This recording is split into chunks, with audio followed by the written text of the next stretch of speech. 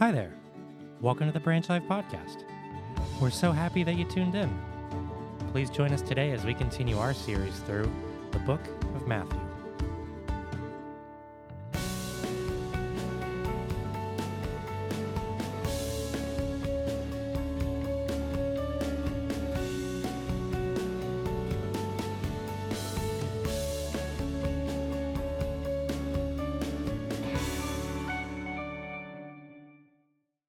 Hey, welcome to Branch Life Church's 7 Days That Changed the World series. This is a series I'm very excited about because it's all about the 7 days from Jesus entering Jerusalem to when he died and rose again. These 7 days have transformed the world as we know it, and if you join us on this journey, it can transform you too. So we are glad that you're here. We hope that you'll stay to the end. We've got some great information to share with you, and our prayer is that this series will be an encouragement to you. Don't forget to fill out that online connection card before you leave, and again, we're glad you're here.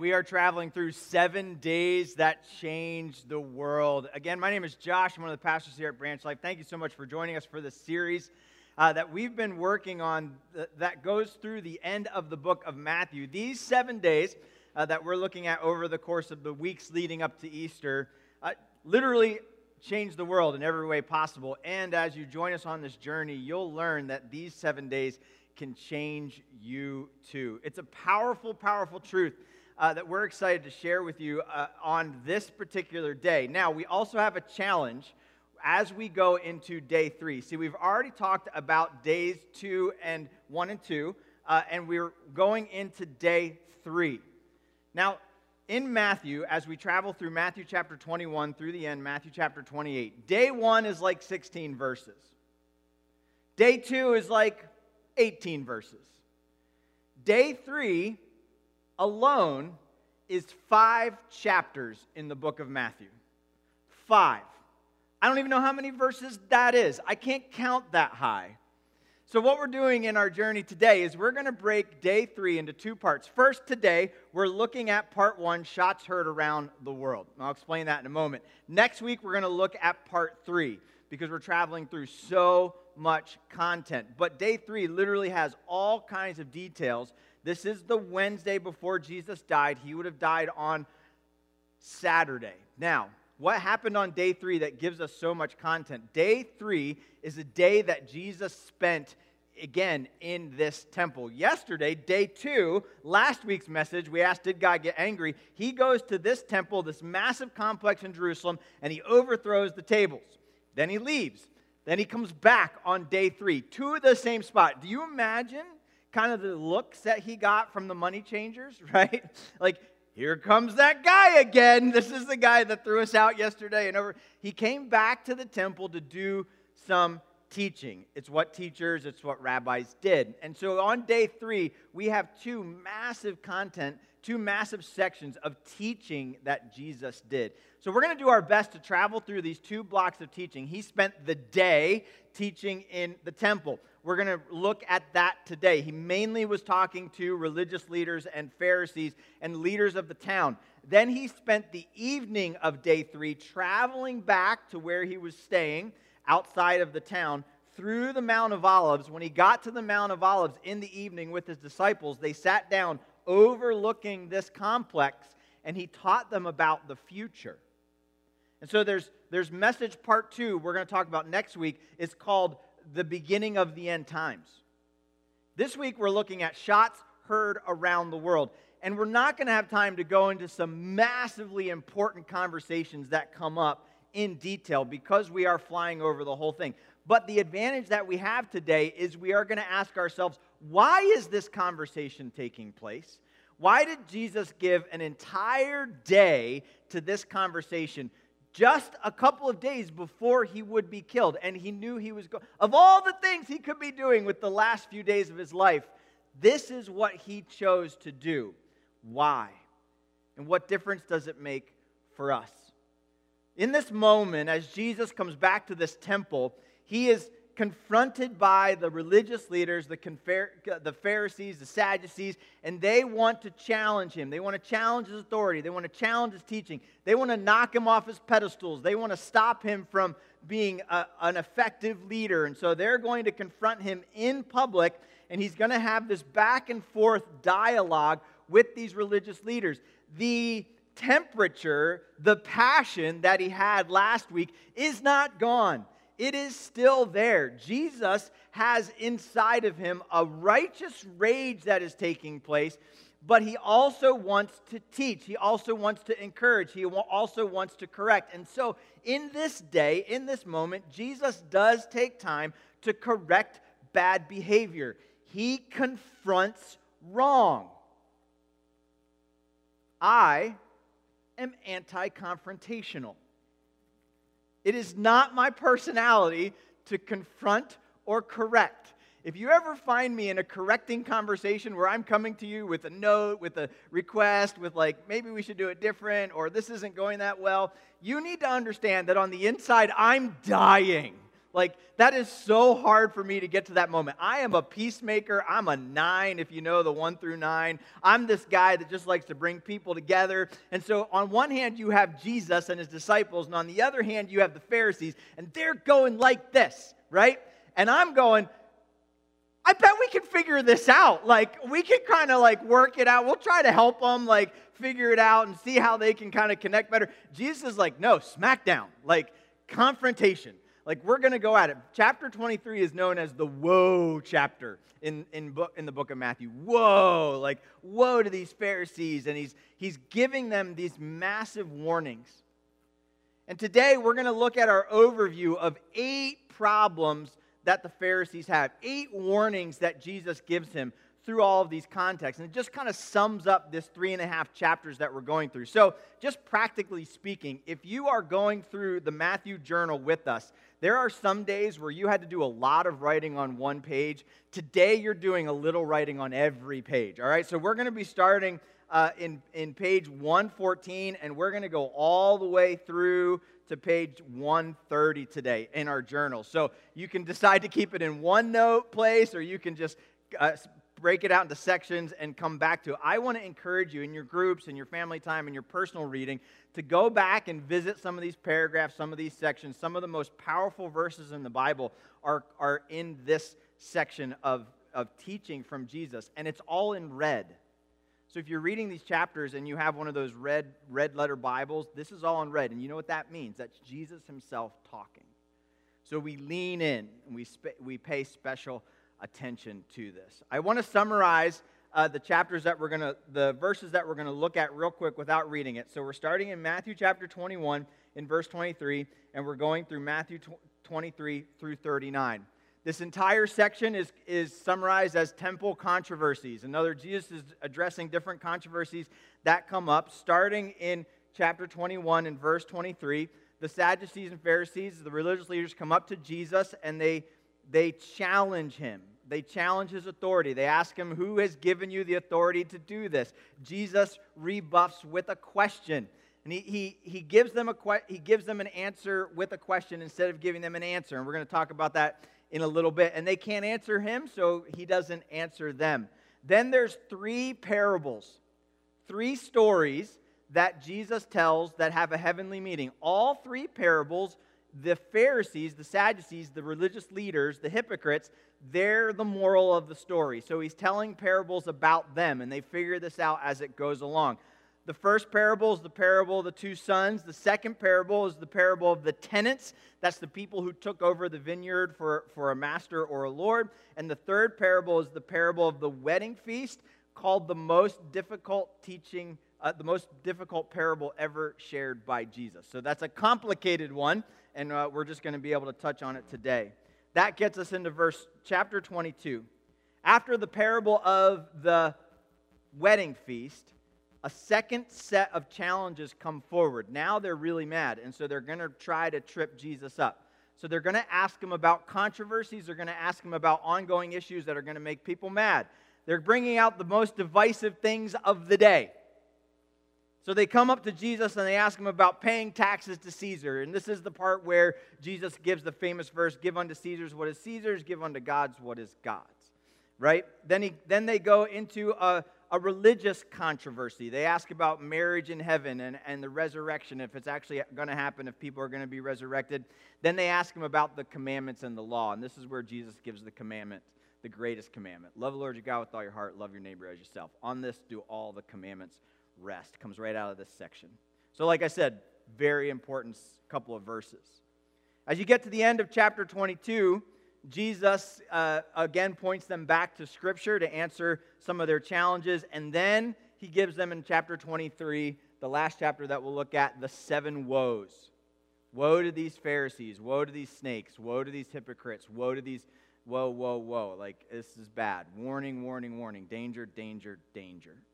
And then he mourns over Jerusalem, and that closes out the temple controversies, and he leaves. The reason we're calling it the shots heard around the world is this is the reason Jesus was killed this day. This is the moment that the battle really began. Up until now, it was like the rest of the world was saying, something's coming, it's going to happen. And Jesus is saying, something's coming, it's going to happen. There's going to be a moment where I'm going to be killed. I'm going to die on the cross. Get ready for the battle. Get ready for the fight. And when Jesus steps into this moment, he's introduced himself day one as the greatest worship service ever, as the Messiah, as the King. He's declared it, no longer keeping it a secret. Day 2, he flips over the tables. He declares his authority. And in day 3, he's standing as the Messiah in the courts. And he fires shots. He fires these shots at these religious leaders. He is letting the battle begin. These religious leaders are so injured, they're so hurt, that they're so upset that they decide in this moment that he's got to go. They're going to stop trying to reason with him. They're going to stop trying to trap him. They're just going to kill him. And so the battle begins. And Jesus fires some of these first shots at these Pharisees, and then they're going to successfully plot to kill Jesus. This is the beginning of the battle. This war, this battle, changes everything. Just like every battle changes everything. So we are in these beginning conversations. Now, it's going to be easy today to say, oh, those bad Pharisees, those awful hypocrites, those religious leaders. But when we take a helicopter view of these chapters, we realize that yes, Jesus is talking to those religious leaders, but he's talking to all of us. You see, we can become modern-day Pharisees. We can become people that stand for righteousness, but on the inside, we're dirty and rotten and wrong. We can think we've got it all together, but we're just falling apart. We think we can save ourselves. We think we can figure out and solve the world's problems. And we can take a position of modern-day Pharisee so easily, where it becomes about actions and legalism, where it becomes about my desires and my beliefs, where we stop being humble and learning and we start being know-it-alls who tell people what to do and how to do it. There's a guy named Jeff Foxworthy who used to have a joke, you might be a redneck, right? And then he would kind of give the joke. I can't remember any right now. Otherwise, I would say a couple of them because they're pretty funny. Something about dogs and trucks and trailers, all that kind of stuff. It's not as funny as a joke, but you might be a Pharisee if, right? And we could come up with some things that to talk about and really kind of like they'd start to hit home. Like, for example, you might be a Pharisee if $5 gas makes you mad, but missing worship doesn't. Wait, what? You might be a Pharisee if you see a homeless person and think you're better than them. You might be a Pharisee if you think all of the world leaders should just listen to what you have to say and we'd have world peace. You might be a Pharisee if you're really good at giving advice, but terrible at following it. Right? All of these things come up in this conversation that Jesus has. And we want to listen to these warnings. Jesus is going to give 8 warnings or 8 problems for today's Pharisees. And what he's teaching us in this moment, if we could wrap it up into one word, is don't be like the Pharisees and start majoring on the minors and totally miss the Messiah. Here were these people that thought they had it all together, and they were focusing on righteous acts and outward looks, and they were focusing on control, and they were focusing on good behavior, and they were so ingrained in their focus that they totally missed the Messiah when he showed up and stood in front of them nose to nose. And he's saying, you're missing it. You're missing the entire point. And the problems for modern day Pharisees, for you and I, is we can start focusing on the minors. The minors become major, and we can totally miss the Messiah. We could totally miss the Messiah in our lifetime. We could totally miss the Messiah for our day. Jesus has a purpose for your day. He's got a big thing that he's trying to accomplish. And if you focus and you major on the minors through that day, you're going to miss the Messiah for that day, for that hour, for that moment, let alone for the week or the year or for your entire life. All of us have the tendency to make major things out of minors. We love making mountains into molehills into mountains. And we've got to listen to these warnings, and let's be confronted by Jesus today and not let any of these things take over our thinking, take over our life, and not be described in them. So let's look at these 8 problems, these 8 warnings for Pharisees. Don't focus on the minor, focus on the major. And Jesus is going to bring back, he's confronting bad behavior. Here's the first 4. Starting in chapter 21 and verse 25 and 26, the section where Jesus' authority is challenged. What he says in this one is don't focus on the fear of man, but focus on the fear of God. Fear of man versus fear of God is one of the greatest issues that you will ever face in time. Because there's an incredible book that was written called When People Are Big and God is Small, Everything Goes Wrong. And how many of us walk around having an issue with the fear of man? Maybe you're a people pleaser. Maybe you actually are worried about bullies. Maybe you are always concerned about what other people are thinking. Did I hurt them? Did I offend them? Do they like me? Are they mad at me? And the Pharisees fell into this category. They had begun to focus on the fear of man as they were challenging Jesus in this passage. And Jesus rebuts their challenge with a question. And he says, well, what authority, where did John the Baptist get his authority, right? And there's all kinds of theology behind it. They couldn't answer the question because the Bible says in verse 25 and 26 that we, those Pharisees, were afraid of the crowds. You see, in that moment, the reason they couldn't see clearly where Jesus' authority lie is they were more concerned about the crowds than they were about God himself. They were more concerned that the people around them would be upset instead of God himself being upset.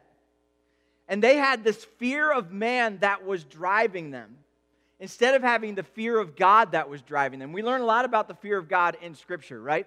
In the book of Proverbs, the wisdom book, it says that the fear of God is the beginning of wisdom. When you fear God, you make right choices. You make better choices. In this instance, the fear of God is an extremely healthy attribute to have. That's the main thing. When we fear man, that's the beginning of foolishness. That's when we start to make mistakes. That's when we start to have errors in judgment. When man becomes big and God becomes small, we can suddenly start making choices and making decisions that are going to lead us to destruction. Maybe you're so worried about that other person in your office or at your school that you take the long way around. You're not going to walk past them. You're not going to see them because you're worried about what they're going to say. You're worried about what they're going to think. You are fearful of them, and so you start avoiding them. Maybe for you, there's somebody out there that just is causing you to lose a lot of sleep. and you're upset so upset about this person's thoughts or actions or response that you're so unsettled in your spirit that you can't even sleep, and it's all about this person. How many of us have been there? And we wrestle over it over and over again.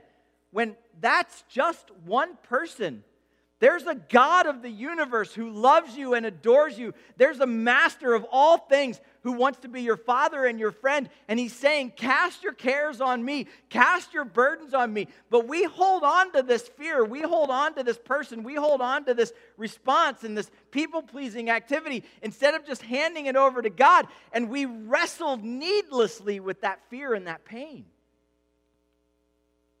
If God is for us, who can be against us? And there may be people that are making your life miserable right now. Don't major on the minor. God has said, I have come to give you life and to give you life more abundantly. Focus on God. What do I do about man? What do I do about those problems? He's going to give us that solution in just a moment. But he's reminding us right off the bat, hey, one of the greatest dangers of becoming a modern-day Pharisee is to start focusing on man, focusing on people, instead of focusing on God. Don't fear man, fear God. And that is the beginning of wisdom. Where does Jesus get his authority? He gets it from God. God's the one who's in charge. That's why he can stand in the middle of the temple and he can confront bad behavior, because his authority comes from God himself. Now, the second warning that is given, the second danger, is when you focus on faults versus forgiveness. Now, this is the first parable that comes up in this section in Matthew chapter 21, 28 through 32. This is the parable of the two sons. Now, let me paraphrase the parable. There are two sons that the father comes to give instructions with, and he says to his two sons, follow me, obey me, do what I'm asking you to do. And the first son says, I will not obey you. But ultimately, he changes his mind and he follows his father. It's a little bit like the prodigal son. The second son says, yes, I will follow you. But then when the actions come, he actually walks away from his father. And Jesus asked the religious leaders, he says, which one was justified? Well, the first one. The first one was justified because he did the right thing in the end. Everybody agrees on that. And then Jesus points his finger at the Pharisees and he says to them this incredible phrase, you didn't believe him, but the tax collectors and the prostitutes believe him. He says to them in this chapter, the tax collectors and the prostitutes will get to heaven, will be a part of the kingdom of God, and you will not. How in the world, the Pharisees are saying, are the tax collectors and the prostitutes justified, the thieves and the robbers, the cursers and the dirty, the people with addictions, and how are those unclean people going to enter the kingdom of God? And I, a religious leader, am not going to enter the kingdom of God? What are you possibly saying? What he's saying is Jesus does not focus on our faults. He focuses on forgiveness. He gets us to the place where our righteousness is not something that we earn on our own. It's a righteousness that comes from God. Forgiveness and being part of the kingdom of God is available to anyone who asks for it, to anyone who repents, not to those who are righteous in their own behavior. The only people that can't be saved are the people that don't know they need to be saved. They think they've got it. And so the Pharisees became great at focusing on faults. They focused on misbehavior. They focused on bad things. And they were going to be pure. They were going to be righteous. They weren't going to break the Sabbath. They weren't going to break the law. They were going to keep all the commandments. They were going to give away all their money. And they started focusing on their behavior. And the reason that the tax collector was so bad, the reason that the prostitute was so bad, is because they did bad things. And so therefore they are unclean while I am clean. And it was all behavior. When Jesus says, no, stop focusing on people's faults and start focusing on whether or not they've asked for forgiveness, whether or not they can be forgiven. And yes, they absolutely can. You see, modern day Pharisees focus on behavior more than they focus on forgiveness. Maybe you find yourself not being a forgiving person. Maybe you find yourself in that moment where that fear of man thing is coming in, and now it's attached to forgiveness, and you're like, I could never forgive them for what they did, but now God is saying that I'm not supposed to focus on what they did. I'm supposed to focus on forgiveness. If this is a struggle for you, if all you see is the mistakes that people made, and you don't see the power of forgiveness in this moment, you might be a Pharisee. And Jesus is saying we've got to stop focusing on people's faults. We've got to start focusing on forgiveness. This is what he offers to all of us. This is the salvation he's given you and me. If God focused on our faults, we would all die and go to hell. Because that would just be fair. For all have sinned and fallen short of the glory of God. Every single one of us. Yet God, in his greatness and his mercy, so loved the world that he gave us his only begotten Son, that whoever believes in him, whoever, any tax collector, any prostitute, any addict, any thief, any sinner, can believe in him and be saved. The third category, the third warning, the third problem that comes up is fortune versus fruit. Now he's going to really start making you upset because he's going to start talking about your focus of money. He's going to start talking about your love of stuff and things. And he's going to give you a warning. Don't be a modern-day Pharisee who focuses more on fortune than on fruit. Don't focus on the wealth of things. And this comes in the parable of the vineyard owner. The master of the vineyard creates this vineyard. He creates this beautiful setting that's going to produce incredible fruit. And the master gives it away to caretakers. He says, hey, guys, take over my vineyard. Produce the fruit. Reap its benefits. And he goes away, leaving it in the hands of the tenants. Well, they do the work. They reap the benefit of this beautiful vineyard. They enjoy the fruits. And when the time comes to share the profits and to share the proofs, to share the income, the master sends his servants to recoup what he is owed, and the tenants kill the servants. The word gets back to the master.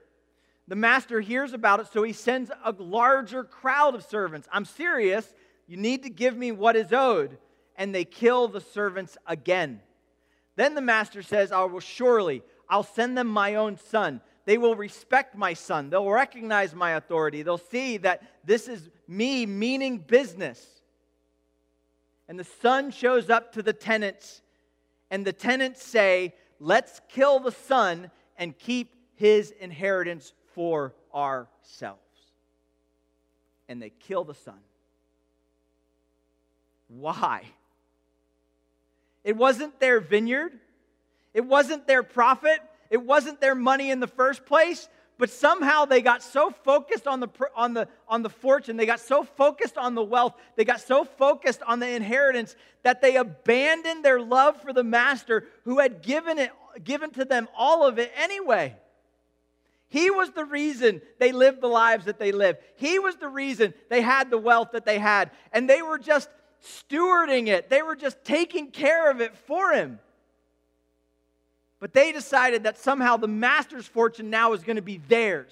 And they're going to focus on that fortune. If you have your Bibles, go to this section of Scripture, Matthew chapter 21 in verse 33, where this is read. Now the master comes back in verse 40. When therefore the owner of the vineyard comes, what is he to do with those tenants? Right?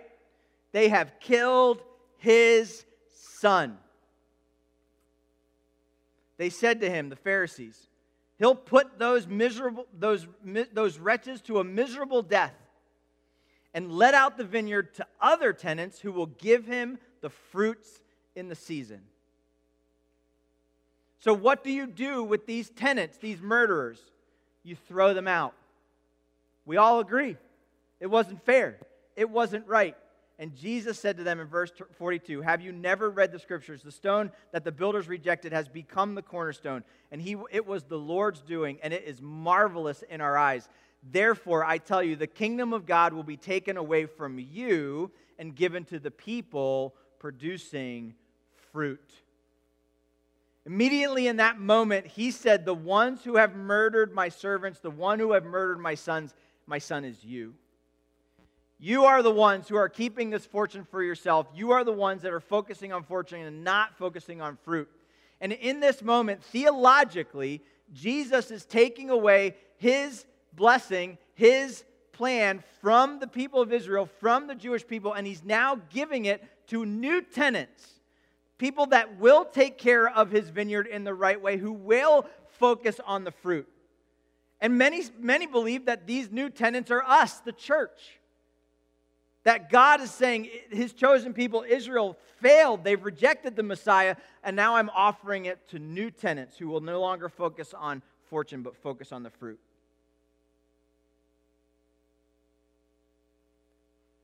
Practically, we all live in this same danger. Would God say to you, hey, you're no longer focusing on fruit, you're just focusing on fortune? Are you someone who loves your money? Are you someone who loves your stuff? Are you someone who loves your comfort and you love your entertainment and you love your toys and you love your hobbies and you love them so much that you've forgotten to be more concerned about the fruit of following Jesus? We can get so wrapped up in our lives, in our stuff, in our bills, in our day-to-day, that we forget the Messiah. We can get so concerned about our paycheck that we stop being concerned about peace. We can be so concerned about luxury that we stop being concerned about love. We can be so concerned about ourselves that we stop caring about our neighbors. And Jesus has warned us over and over again, you cannot serve two masters. You cannot love God and money. We can't allow fortune to take over our passion for the fruit of the Spirit, the fruit of walking in the kingdom of God, the real purpose that we have on this life. The purpose is not for us to get rich. The purpose is for us to lead as many people as possible to Christ. God has given us a calling. And at Branch Life Church, we exist not to be enriched. We don't exist to get more stuff and to have more land and to build more buildings. We don't exist for those kinds of things. We exist to see more people strengthen their connection to Christ so that we can reach our world. That's what we are all about. And what God says is you need to focus on the fruit, which means care about your roots, be rooted in Jesus, and allow the fruit of the Spirit to be produced in you. So what are you known for? Your large house? Your nice car? Your big job? Are you known for always living paycheck to paycheck? Because you got to spend it as quick as you can get it? Or are you known for your love for one another? Are you known for your passion for Jesus Christ? Are you known for your dedication to the Word of God? Are you described as someone who has peace, hope, love, kindness? Are you like the best neighbor in the world that all your other neighbors talk about and go, that's a great neighbor. I love them. Are you willing to sacrifice your stuff for the purpose of God? He gives us a warning that often our fortune, which is minor, can become so major that we miss the Messiah. Don't let the stuff of this life take you away from the real fruit that God is wanting to produce in you. Your happiness, your joy, your purpose, your mission, your peace will not come from money, ever. It'll come from a relationship with God. So stop focusing on fortune and focus on fruit. Now, he also says, beware of faking versus following.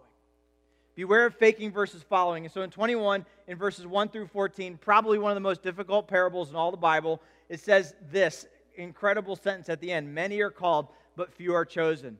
He tells us about the parable of the wedding feast, and this is kind of crazy because the master of the kingdom, God, is preparing a feast, and he's going to honor his son. He's going to invite everyone who's in the kingdom to come, but most of the people in the kingdom are going to just reject the invitation. They're going to go about their business. So the master gets mad, and he says, no, time has come for us to celebrate and to feast together, so go out and let anybody come.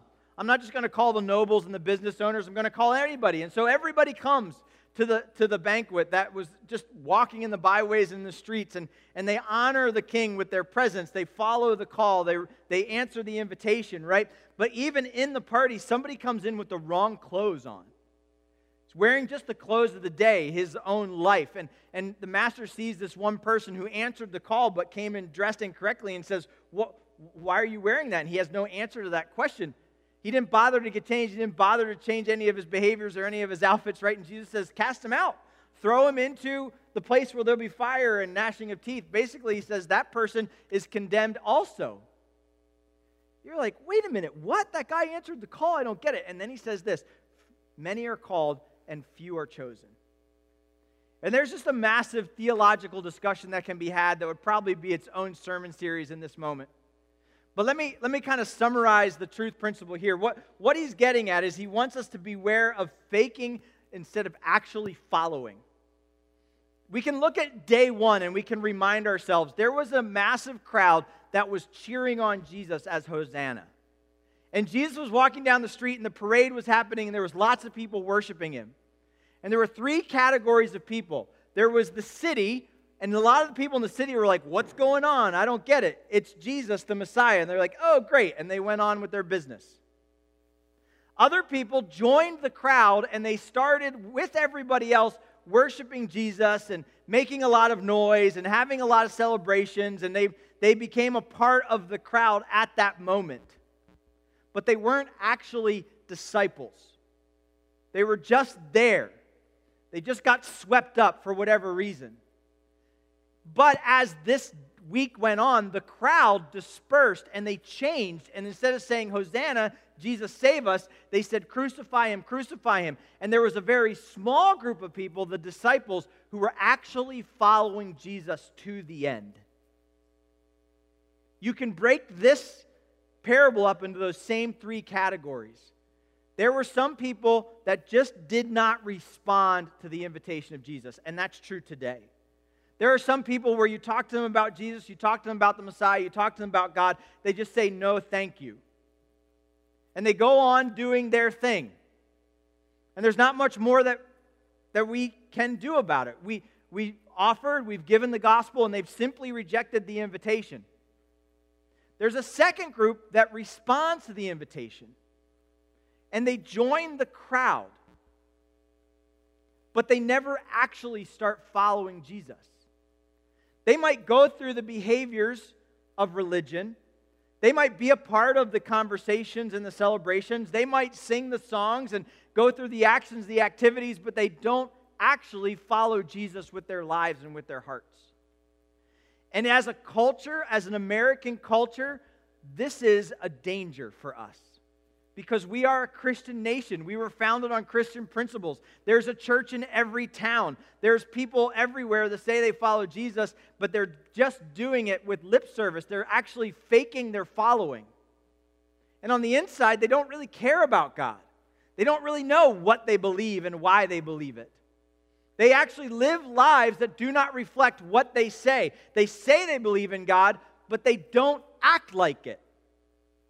So what about that person? Is that person actually going to heaven someday according to this parable? No.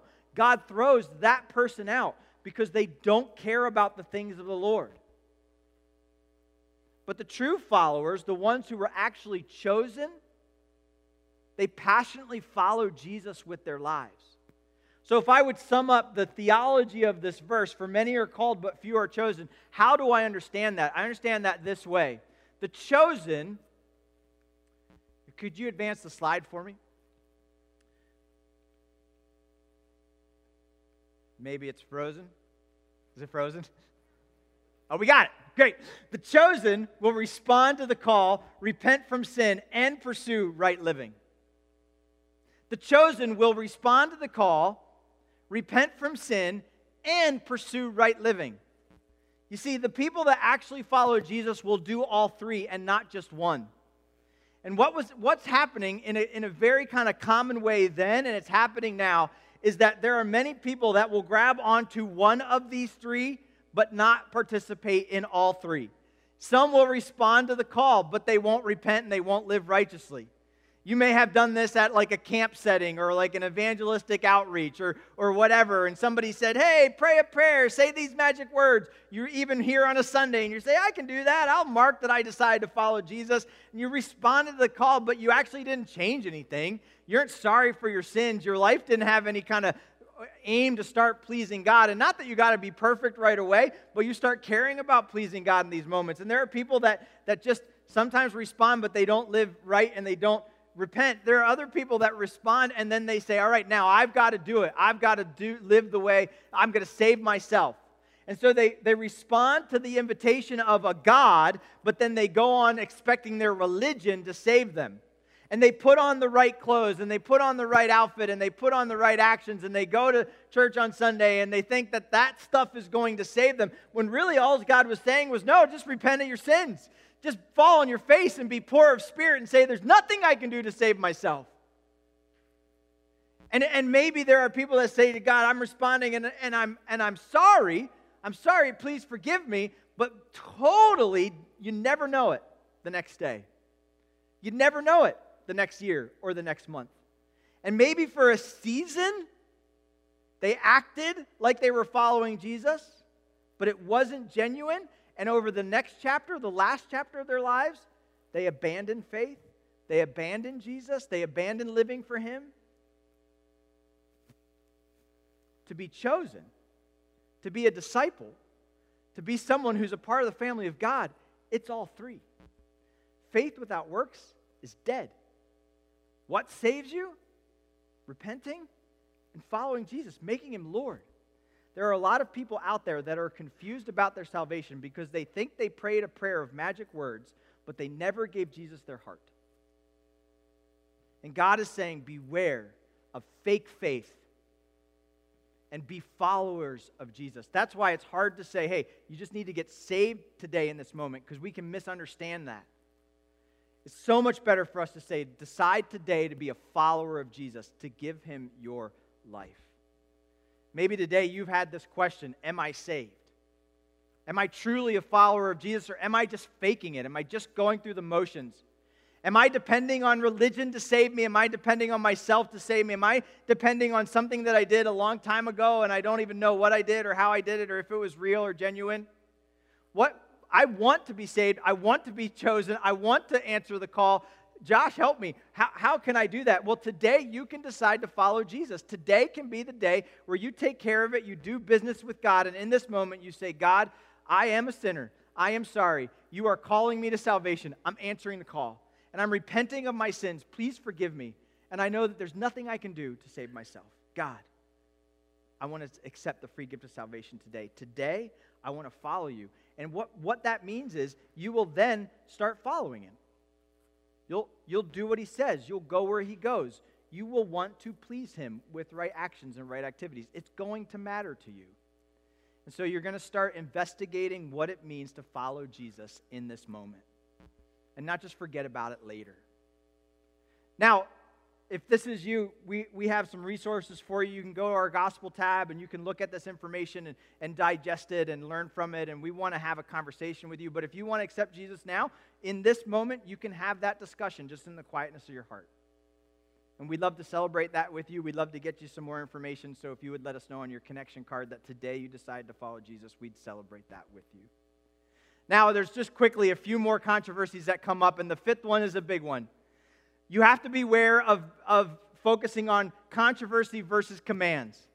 And this is the largest section of teaching where there's several controversies that come up and they present them to Jesus because they're trying to divide Him. They're trying to divide people. They're trying to divide His followers. And so what Jesus is saying in these moments is listen, stop making controversies the main thing and let's make the commands of God the main thing. And here's what we believe at Branch Life Church. We believe that when Jesus said, love God with all your heart, soul, and mind, and love your neighbor as yourself, He meant it. That is what he wants us to do. So here's the controversies they brought up. They brought up political controversies, taxes, right? Now, should they take the gas tax away or should they not take the gas tax away? We can debate all this. Should there be boots on the ground in Ukraine or shouldn't there be boots on the ground in Ukraine, right? Whose fault is it that all of this is happening in the first place? Political controversies were coming up. And they tried to suck Jesus into that. He didn't get involved. Then they brought in religious controversy. Debates about the finer points of theology.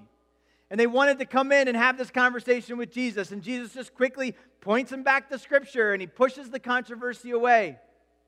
And then they came and say, finally, what is the most important commandments? Like, which ones do we have to follow and which ones aren't that big of a deal? And et cetera, et cetera. And he said, listen, love God with all your heart, soul, and mind, and love your neighbor as yourself. On these two commands do all the law and the prophets matter. And listen, are you out there going, I'm exhausted? There's so many controversies. There's so many conversations that are having. Maybe it's not political controversy or religious controversy that you're dealing with. Maybe it's personal controversy. Maybe it's just drama. Maybe you're all into like the reality TV business out there and like so-and-so's mad at so-and-so and there's a great new meme that's happening and I've got to go all in with this stuff, right? And so I'm now all in. Maybe the controversy that you're dealing with is just personal controversy. And there's this stuff that's always coming up, and you're fighting with somebody, and you're mad at them, you're not speaking with them anymore, and you're going to grab some people, and you're going to have a talk about it, and there's this controversy. Controversy is exhausting. Controversy is complicated. Controversy is painful. Controversies just are unsolvable, right? And we make these controversies major in our lives. And if you're someone that gets sucked into controversies, everybody else knows it. You get known by those controversies. The Sadducees were known for their religious controversies. They were wanting to come out and they were looking down their nose at people. And we figured this Bible stuff out and we figured out this law stuff and we know what we're talking about and you don't know anything. And we're going to debate this and we're going to argue about this and we're going to write papers on it. And they just became like majorly known for the controversy. And basically when they came into the temple, everyone's like, oh man, here comes the Sadducees again. I'm going to get exhausted by the end of the day.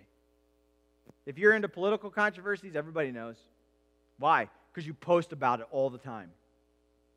It's all over your social media. It's all over your live feeds. It's all over your reels.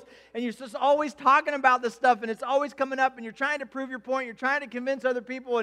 And again, if everyone just listened to me, we'd have world peace, and you just get sucked in.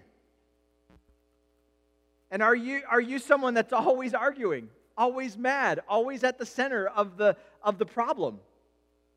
And I'm not into drama, but I'm always surrounded by drama, and I don't know why it's always around me. I don't want to do any drama, but there's always drama. Controversies. And God says, listen, stop majoring on controversy and just follow my commands. It is way easier. Maybe you're bogged down by controversy today, and here's what God is saying to you. God is saying, listen, there's two things you need to remember today. And start with these two things. One, love God today. Love God with all your heart, soul, and mind. Worship Him. Be thankful to Him. Maybe you were that person that was cursing at the weatherman. I can't believe it snowed today. What do you mean snow? 70 degrees and snow in the same week should not be a thing. How dare you let it snow? Instead of, God, I love you. I love your creativity. I love your beauty. I love the variety that you bring to my life.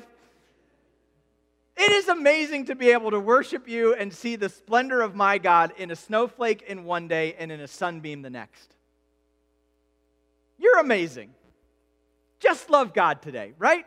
Forget about the controversy and love God. And do what it means to, and do what needs to be done to just love God the best way you can today. And second, love your neighbor as yourself. Just do that. And maybe that today it's your wife you need to love and sacrifice for. Maybe it's your kids. Maybe it'll be a literal neighbor tomorrow. Maybe it'll be a coworker. Maybe it'll be a teammate. but just find somebody to love today in the name of Jesus. And this love is self-sacrificial love. When you love God with everything, you sacrifice everything. When you love God, your neighbor, you sacrifice for your neighbor. And just do those two things today. That's the plan for today. You got a lot of controversy going on. Let's just do those two things today. Now, you raise your hand. What about tomorrow? Well, tomorrow I'm just going to ask you to repeat today's plan. Tomorrow, love God and love your neighbor. What about the next day? Just love God and love your neighbor. What about the next day? Just love God and love your neighbor. Do those two things, and everything else gets taken care of. And whatever your hands find to do, do it as heartily as unto the Lord. And whatever person comes into your life that day, love them to the best of your ability. Love God and love your neighbor. And stop with the controversy. Because if you are busy enough, if you're too busy with the controversies, you're not going to be able to love God and love your neighbor well. But if you're loving God and love your neighbor well, you won't have time for the controversies.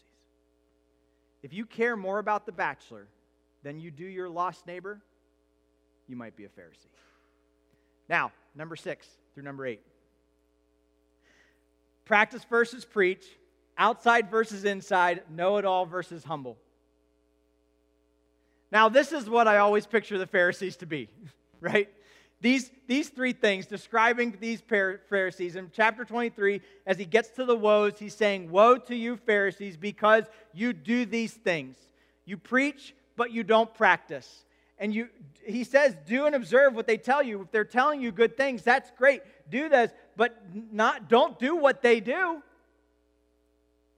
If you have someone in your life that they tell you good things, but they do bad things, that is the sign of a Pharisee. That's someone who's focusing on preaching, not practice. Listen, I'm a preacher. This is what I do for my livelihood. This terrifies me.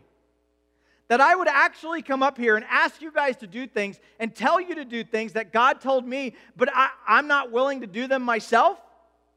That would be the definition of a Pharisee. That would be a warning that we all... Now, if you think that I'm the only preacher in the room, you're terribly mistaken. Because you're all preachers. Because actions speak louder than words. And your actions are always preaching to somebody about what you believe. And our practice should always match our preaching. So when I say, guys, at Branch Life Church, it seriously matters that we pray, invest, invite. Pray every day for people that aren't saved. Every week, invest in relationships of those around you that aren't a part of our church family. And every as often as you can, invite them into a relationship with Jesus. If I am not willing to do that, then why would I ask you to do it? So I passionately pursue daily prayer, weekly investment, and regular invitations for people that don't know Christ to come to Him. That matters to me. And I want you to be able to see me do that, not just talk about who's your one. We ask you, who's your one? Who's one person that you would love to see Jesus come to Christ? I have to have a one. I want to see people come to Christ. And about 10 years ago, I got convicted of this in my own personal life. As a pastor 10 years ago, I would see lots of kids in my youth group come to Christ on a regular basis. By the grace of God, we saw 15, 20 kids get saved every year connected to our youth group when I was growing up. It was awesome to see that happen. Friends of friends coming to Jesus, but none of my friends came to Jesus. I didn't have time for unsaved friends. I was doing too much pastoring stuff. And so now here I am saying to all my kids in my youth group, you need to invite your friends to this and that and the other thing. And I somehow wasn't willing to, I didn't have enough friends, I didn't have enough times to invest in one person. And God brought me to my knees in that moment 10 years ago. And I said to God, don't ever let that be true of me again. Give me a passion for lost people who I know and love. Give me friends who don't know Jesus. Help me build relationship with people that have rejected God. Help me to love people and bring people into my life. Give me time, give me effort, energy to see people I know who love Jesus, who don't love Jesus, be a part of the community that I love. And by the grace of God, man, has He turned that around. Some of my favorite people in the world have nothing to do with Jesus. Some of the people that I spend the most time with in my life and the patterns of my lives have never stepped foot into a church. And they are dear to me. They are so dear to me that when we sing songs that say, Jesus, come quick,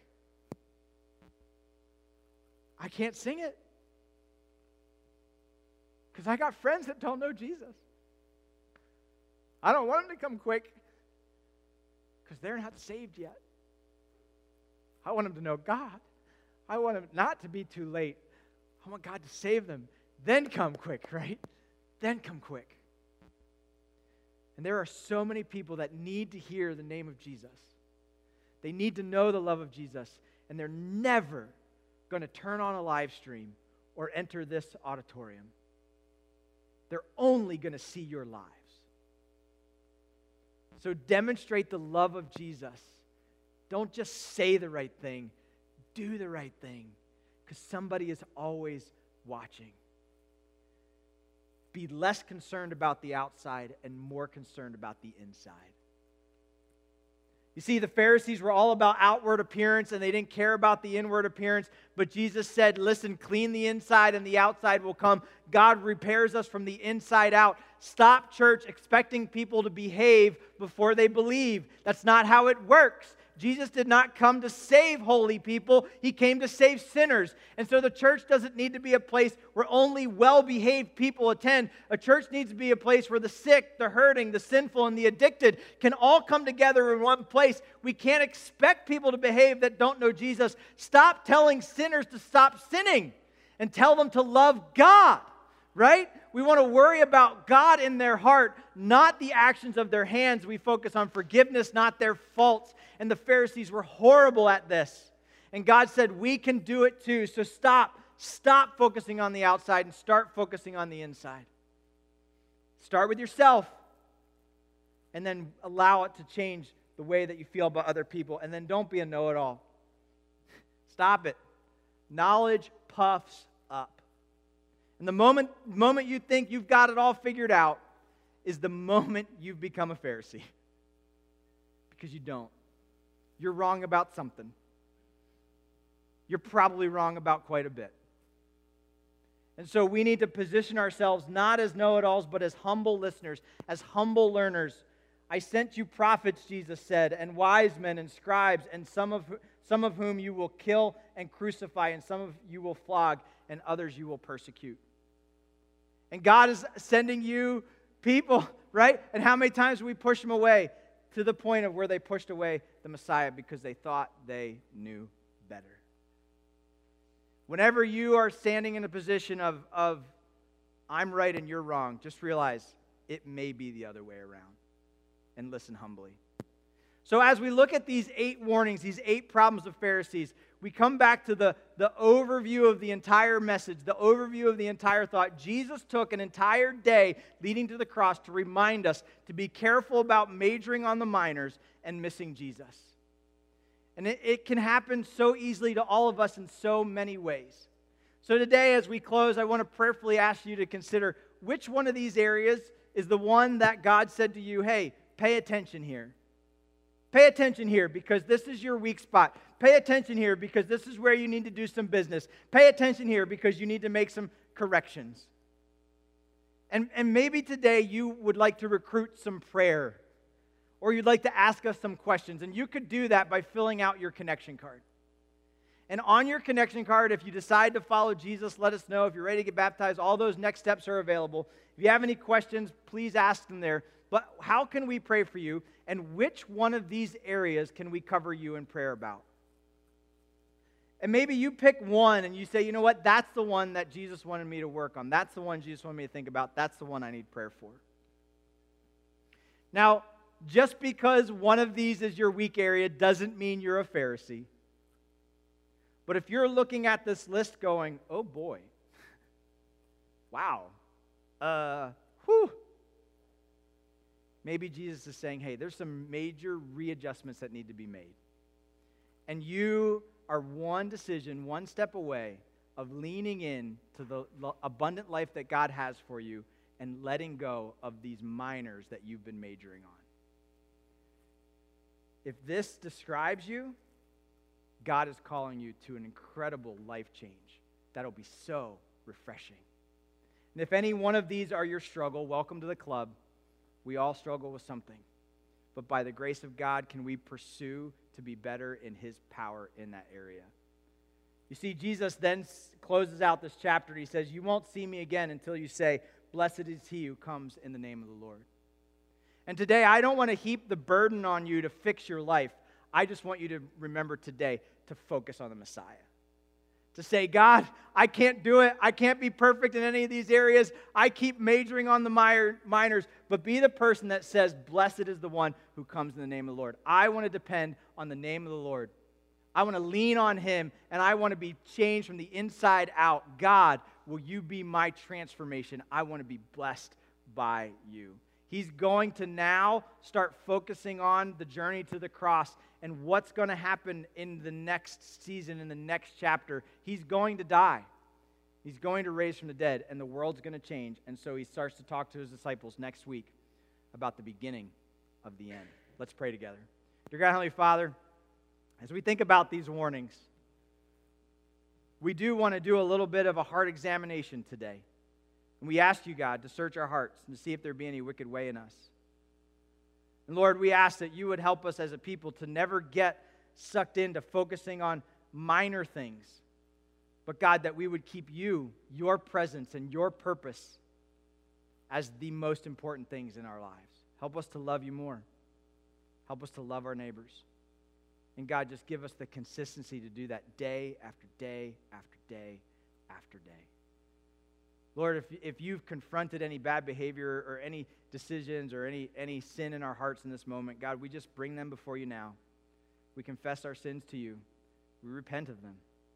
And Lord, is there any here that aren't sure about their own personal salvation? Lord, would today be the day that they make sure of it? God, would you be the major thing that we focus on in our lives this week? In your precious name we pray. Amen. Hey, thanks for sticking all the way through the end. We hope that those lessons that we talked about will be encouragement to you. We want to invite you back next time as we go to the next day that changed the world. And if you're interested in digging deeper or connecting more, we've got a special gift for you while supplies last. If you fill out your connection card and let us know that you'd like these Matthew journals, we will gladly send one to you. Don't forget to fill that out online before you log off. We'll see you next time.